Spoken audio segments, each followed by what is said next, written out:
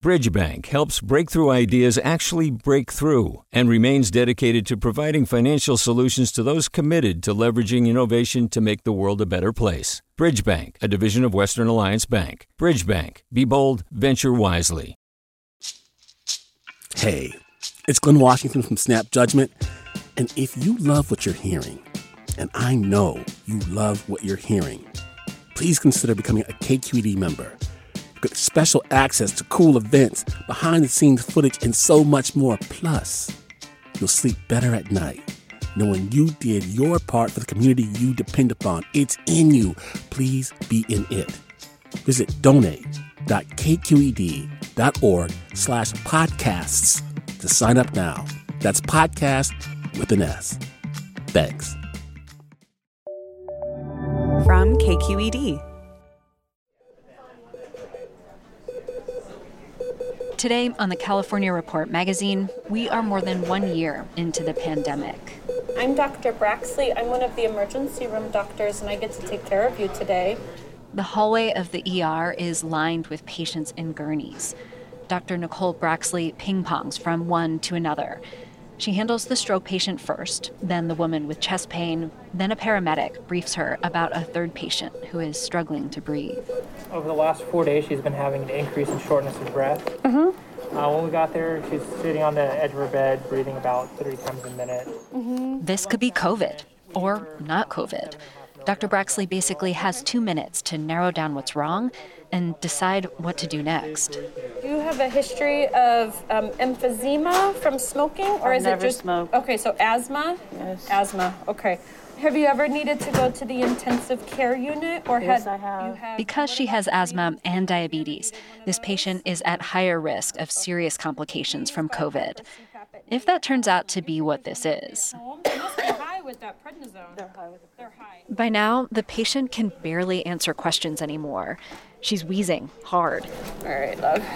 And I heard the albuterol helped a little bit. Not too much. Just want to breathe.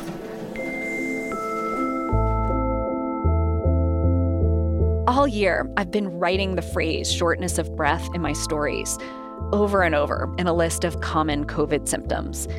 It was such a different thing to see it, to hear it. I'm April Dembosky. And I'm Lesley McClurg. We're in for Sasha Coca. It's one thing to write about the pandemic from home. It's a totally different thing to be in a hospital seeing a doctor yelling at a patient through layers of protective plastic. You are in the ICU. The room is loud. Everyone is screaming. I've talked to lots of doctors about how difficult it is to connect emotionally with all these new protocols, but to see the lack of intimacy, it was gut-wrenching. You are very sick right now. Today we're going to go inside 2 hospitals near Sacramento. I was in the intensive care unit. And I was in the emergency room. 1 year into the pandemic, it was clear these clinicians are not celebrating any anniversaries. They've seen too much. Way too much has changed. And there's talk of a 4th surge. For them, there is no post-COVID world. This is going to be the steady state, and there's going to be variations constantly happening, and we're going to have like good COVID years and bad COVID years. We're going to explore the little ways, the big ways, and the surprising ways that COVID has changed the way doctors do their jobs.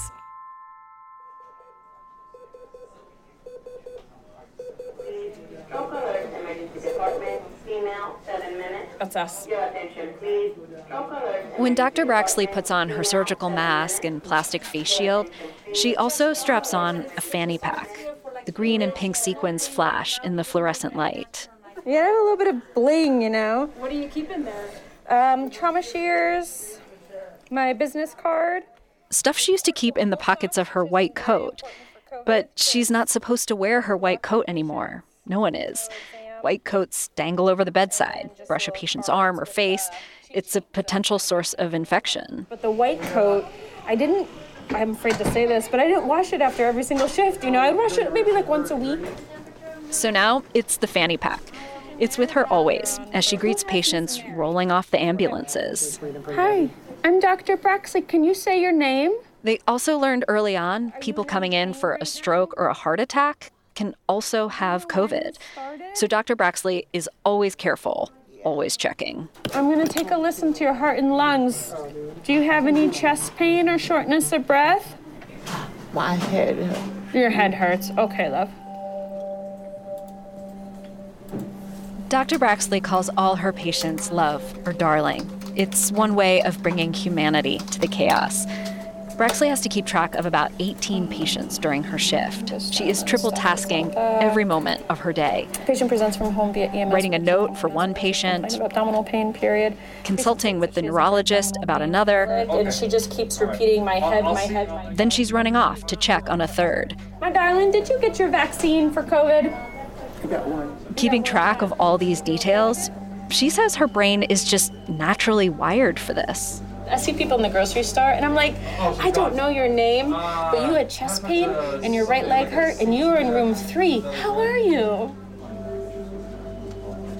ER docs are also wired for action. When Braxley came to work here at Mercy San Juan Medical Center 5 years ago, she was excited. The hospital serves a diverse, low-income population, and it's busy. It's a little bit perverse, but when you go to medical school and residency and you want to be an ER doctor, like you want to see stuff, and in order to see stuff, you got to go where the patients are sick. So I don't want anyone to get sick and have to go to the ER, but if they do, we want to take care of them because that's fun for us to help people feel better. Braxley thrives on the speed, but this is another way COVID has changed her work. All those safety protocols, they slowed things down. Nothing was quick anymore. Doctors have to pile on layers of protective equipment before seeing a possible COVID patient, then take it all off after.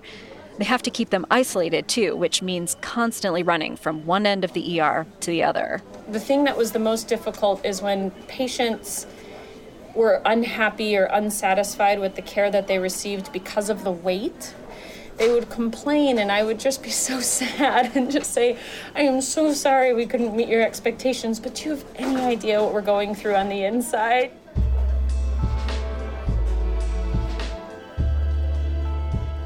There's no sign of when or even if these changes will be reversed. For now, Braxley says this is the order of business. There have been times in the pandemic earlier on when COVID was scary and kind of exhilarating. Maybe we were yelling, not yelling at each other, but I need something this, I need that, new patient in 10. But now I think we feel like pros. We're another respiratory distress. They've seen it all. We're just whatever, we're kind of over it.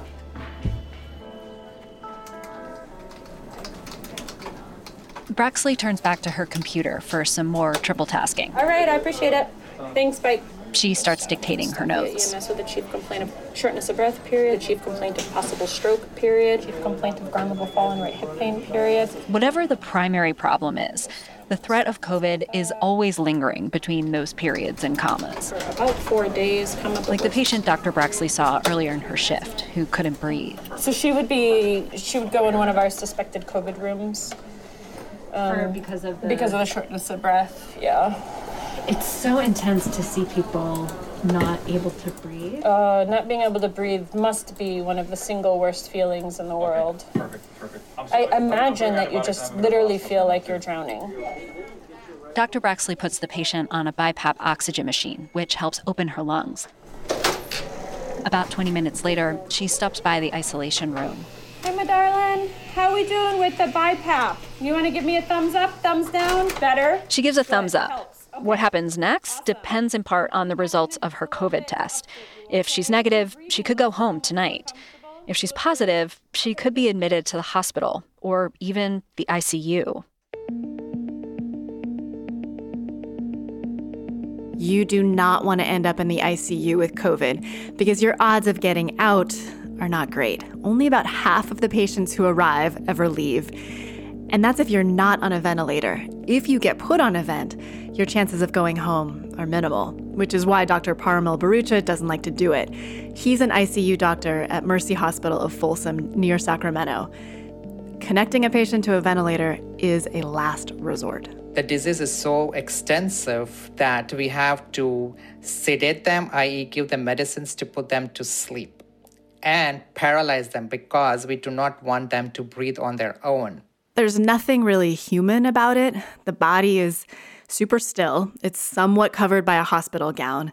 The patient is wrapped in this dizzying maze of circuitry. At least 2 tubes through the mouth. One goes in the stomach, one goes in the lungs. There will be what we call as a central line, which is a big IV line that goes in the neck or in the groin. Another IV in your hand or in the groin that measures your blood pressure continuously. A catheter so that we can drain the urine. 2 tubes, IV line, hand, neck, mouth. There will be a tube that goes in the rectum. It's worse than I imagined. No matter how much we try to preserve the dignity, it is not always possible. So you have your rares hanging out, private parts that are nobody else's business to look at. But as I said, you what can you do? You are technically a lifeless body. The few who survive leave the ICU on a gurney where they're transferred to a rehab facility and then dependent on a breathing machine and a feeding tube. During the pandemic, this is a big change because usually doctors have various treatments they can try. It's devastating for Bharucha that his primary option, the ventilator, is a terrible option. When I met up with Dr. Bharucha, the first thing I notice are his hands because the skin around his fingernails is red and peeling away, kind of swollen. And my hands are all charred off. Yep, that is all gone from constant cleaning. Earlier this year, he developed cystic acne from wearing a mask hour after hour. And that was not very good. I was on antibiotics for like 2 months. He says he's basically lived inside the COVID ICU. Come on in. Makeshift white plastic walls contain the area. This is all cordoned off. This was all open. Blue and red tape stitches the enclosure together. The space in the past actually used to be a labor and delivery unit, shepherding in the beginning of life. And now all the patients are at the other end. Nurses actually use baby monitors to communicate with very sick and dying COVID patients. Need help tying that? No, I'm good. And the last glove. When Bharucha has to visit a sick patient, he layers on a lot of protective plastic. And we have gotten very good at this now, after a year of using it like multiple times a day. He used to come to work wearing a shirt and tie underneath his white coat, and now Bharucha spends most of his day dressed kind of like a Martian. He pulls on this blue plastic gown over his scrubs, and then a white hooded contraption, a large thing called a papper. Another gown, 2 pairs of gloves. Wow. Exactly. He plugs the spacesuit into a battery pack. Wait till it starts. And then this loud machine begins sucking air out of the suit. And it's so loud you have to shout at each other. We're used to screaming in that room. Yeah, I know. That's what I can't hear. Dr. Bharucha and a Russian interpreter, they kind of adjust their gear, and then they unzip the plastic walls, enclosing the COVID-19 area. So that is one wing of COVID. This is the second wing of COVID. They point to a patient room through a glass window. He is not doing very well. Therefore, he is on BiPAP and a lot of oxygen. Bharucha pulls back a heavy door, and the duo enters the patient's room. How are you feeling today? Как вы себя чувствуете сейчас? Good. How is your breathing? Как ваше дыхание? Good. I was struck by the noise. This giant negative pressure fan is sucking air out of the room. And even though Dr. Bharucha has to lean his body way over a patient to be heard, he's super careful not to touch the patient. There was no warmth in the bedside care. And this person is alone without any family, and he can hardly understand what's going on. You have to come to the ICU because you got COVID infection causing bad pneumonia. You are requiring a lot of oxygen. Вам нужно очень много дополнительного кислорода. He's asking how long he has to stay here. How long he have to stay here? At least a few days till you can get better. You are very sick right now. Хотя бы еще несколько дней. The patient looks a little lost. Patients are always asking Bharucha, when can I get out of here? The problem is that is very, very, very isolating. And there's nothing you can do about it, unfortunately. He says a patient's mind takes a beating in a COVID ICU. sitting all by themselves 24 hours a day in and day out, sometimes for 5 days, 6 days, 7 days. You are locked in a cell, in a prison, you know? Barucha points down another hallway. All the wood doors are closed except one. This is the room where we had the cardiac arrest before you just walked in. The patient has passed away, so now they will sterilize the room, clean the room completely before it can be reused. So it will be out of use for a few hours. His tone strikes me as a touch casual, as if they're turning over a hotel room. But someone just died. And yet Barucha, he has seen so much death over this past year. It was like a war zone. So doing it day in, day out, seeing so many patients not do well or crashing in front of your eyes, you become fatigued emotionally, mentally. You are a patient advocate. You are their family, which is a lot of burden to be somebody's family, to hold their hands when they are dying. It's very hard.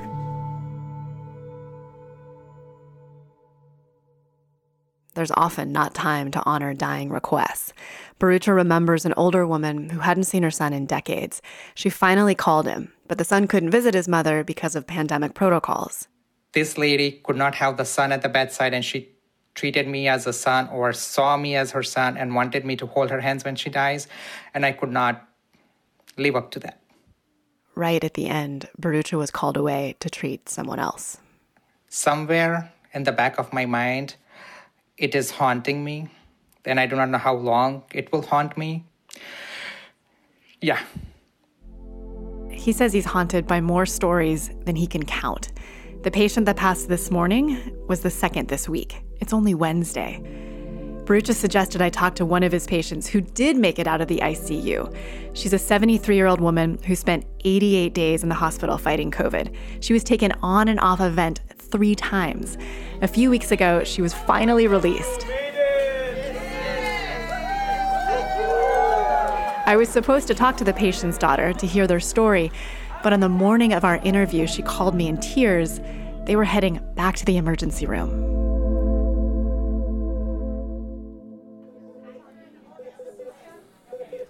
Phone number is 916. ER doctors see every kind of illness, from the most serious to the most mundane. But in a strange way, the rise of COVID has led to changes in who's coming in for everything else. And that has led to one of the cruel side effects of the pandemic, how the ER doctors get paid. The Mercy San Juan ER is divided into 2 sections. One side where the ambulances go, the other side is for walk-ins. The room right in front of you is our primary triage room. Dr. Nate Beckerman is in charge today. Triage duty is like speed dating. Hi, I'm Dr. Beckerman. How can we help you? In 15 minutes, he sees a young black man with a torn calf muscle. Pain back there? Right there. A woman with bright pink hair with an infected spider bite. Looks pretty uncomfortable. It is excruciatingly uncomfortable. Yeah. And an older woman sitting in a wheelchair, a possible COVID case. Any fevers at all? No. Pain in your chest? No. No? Okay. Just can't breathe. Yeah. All kinds of people, all kinds of problems. Dr. Beckerman says the majority of their patients are from low-income areas of Sacramento. A lot are also immigrants or refugees. We see a lot of languages here. Russian, Ukrainian, Dari, Farsi, Arabic, some Hmong and Mien. But when the pandemic first hit, all these voices dried up. The ER emptied out. Doctors say it was like a ghost town. All those people with torn muscles and spider bites were staying home for fear of catching something worse in the hospital. This place was very, very not busy. You know, COVID came, the whole world shut down. All of the volumes in the emergency departments all across the country dropped 40 to 50%. We were the same way. Dr. Nicole Braxley says even those who thought they were having heart attacks or strokes were also avoiding the ER because of COVID. So part of it was that people weren't calling and they weren't coming in. And part of it was just that they weren't doing anything to get hurt or to, feel bad. No car crashes, no football injuries, no playground accidents. And without those patients in the ER, the hospital couldn't send them any bills. We continued to show up to work every day, despite any risk to ourselves and our family. But the volumes dropped and the business dropped. So we actually all took pay cuts. This was true across the country. 83% of ERs cut doctors' hours during the pandemic. Some months were like, how am I going to pay my mortgage? I actually don't have enough money to pay my mortgage. Normally during a pandemic, ER clinicians would get hazard pay. They'd get a raise. And instead, we all saw the opposite. Even now, ER visits are still down 25%, and it's not clear if those patients are ever coming back. ER doctors are worried that their sickest patients didn't survive the pandemic, and that would mean there's less work for them to do. We have a wait list to be a doctor here. Like, it's hard to get a job. It's also COVID, so it's hard to get a job anywhere, but yeah. That's so counterintuitive that it's hard to get a job when all we're hearing about is there's not enough staff. Mm-hmm. You ask the residents that are finishing emergency medicine this year how the job search is going. It's terrible. Terrible. And it wasn't just in moments of crisis that people skipped medical care. Throughout the year, people skipped all kinds of routine care to avoid going to the hospital. I know I didn't get my daughter vaccinated for months in the early part of the pandemic, which is obviously not good. But skipping things like cancer screenings, that can be deadly. In fact, doctors are bracing for another death wave. All those people who are dying from non-COVID things that could have been prevented. The providers who are grappling with this are palliative care coordinators in the ICU. My name is Erin Wemmer. Her job is to help families make those really hard decisions in the final days with their loved ones. She says her caseload has exponentially increased recently. I'm starting to see a lot of late-stage cancer diagnoses that I think is a result of delayed exams that are routine that just we're not getting done. Her days look a lot different now because her patients are so much closer to the end. Before the pandemic, Wemmer focused on helping her chronically ill patients with things like managing pain, because most of her people were doing okay. A lot of them lived in facilities where they could share meals with friends, family members could visit, but the pandemic has changed all that. They're not interacting, and that it leads to huge physical decline. Now, instead of pain management, most of Wemmer's day is spent transitioning people to hospice. It's been a huge shift. Almost all of the patients I'm seeing are now end of life. I follow Wemmer into a room to check on a patient who she's actually not sure will make it through the day. He's not in here for COVID. He has a lot of other chronic conditions, not least of which is pneumonia. And in the background, there's a stereo that's playing some ambient nature sounds. Hey, Bill. You gave us a little scare this morning. Your heart rate kept dropping.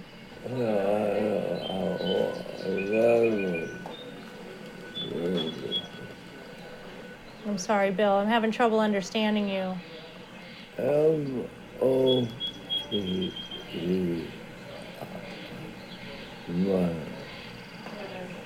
What does he say? Mother. Oh, wow.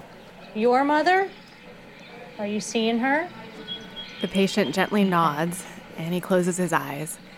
Wemmer leaves the room to call his wife. She hopes she can arrange a short visit for the couple to say goodbye.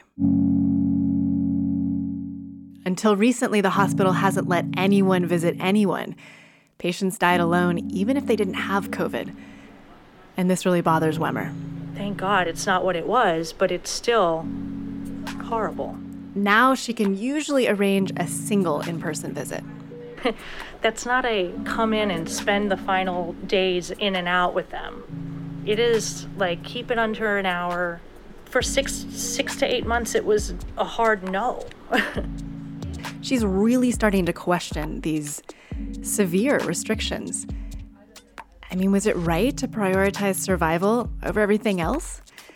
Her job is to help families let go when the time comes. And that is so much harder to do virtually. I had one woman who, she had no idea where she was. She had no idea what was happening. And as soon as her family came on the screen, she immediately started making the sign of the cross and pointing up. And so in their eyes, that was her way of saying, like, I'm ready. and she died very peacefully that same day. But most families are too desperate to let go of their loved ones peacefully over a screen. Wemmer says the most common request from relatives is just save them. Just save them. Just do whatever you have to do. Patients may make it out of the hospital alive, but whether you had COVID or not, life after the ICU can be terrible. Some people never walk again or eat on their own, and some may never heal from the emotional trauma of living 88 days in what's essentially solitary confinement. I am sure we are going to be dealing with a lot of PTSD. It's a rude awakening to lose so many days of your life in a medical coma hooked up to a ventilator. And then the families, how traumatic it can be for them to have that loved one in the hospital and the ups and downs of that, whether they survive or they don't survive. It's hitting healthcare workers too. A recent study found that 75% of doctors and nurses said they're suffering from PTSD, depression, anxiety, or insomnia. It's very heavy. I tell my husband I have nothing left.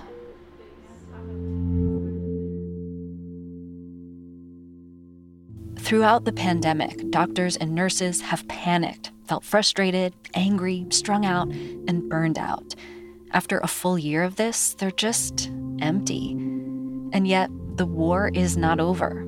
Nurse Wemmer, Dr. Barucha, Dr. Braxley, and Dr. Beckerman, they're soldiers, and they have to soldier on, even in the face of variants and people who still refuse to wear masks. As a society, we have a ways to go with everybody being on board with combating this disease.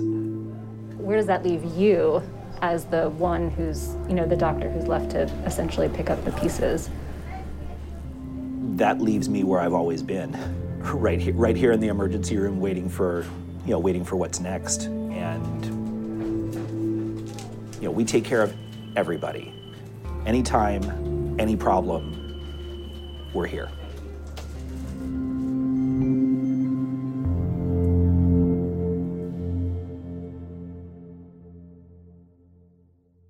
You've been listening to the California Report magazine. We're a production of KQED Public Radio in San Francisco. We've been reporting from inside 2 hospitals, following doctors on the front lines a year into the pandemic.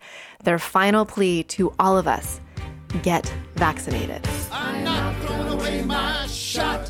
I'm not throwing away my shot. Special thanks to Dignity Health and to the doctors from Vaccinate for letting us use this remake of the Broadway song, My Shot. I dream of life without a full ED.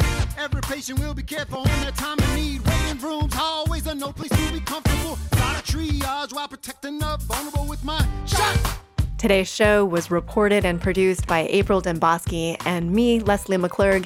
It was edited by Victoria Malleone and Julia McAvoy. Our engineer is Brendan Willard. Our director is Amanda Font. Our intern is Hector Arzate.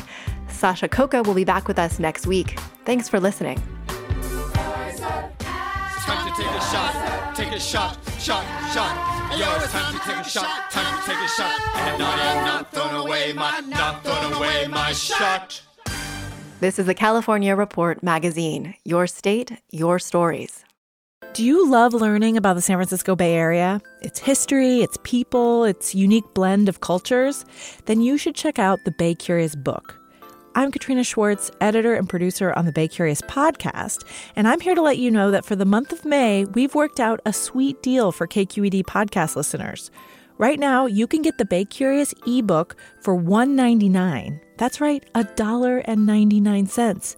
Just search for Bay Curious wherever you get your ebooks, or find a link in our show notes. This offer does expire at the end of the month, though, so you'll want to act on it fast. Happy reading!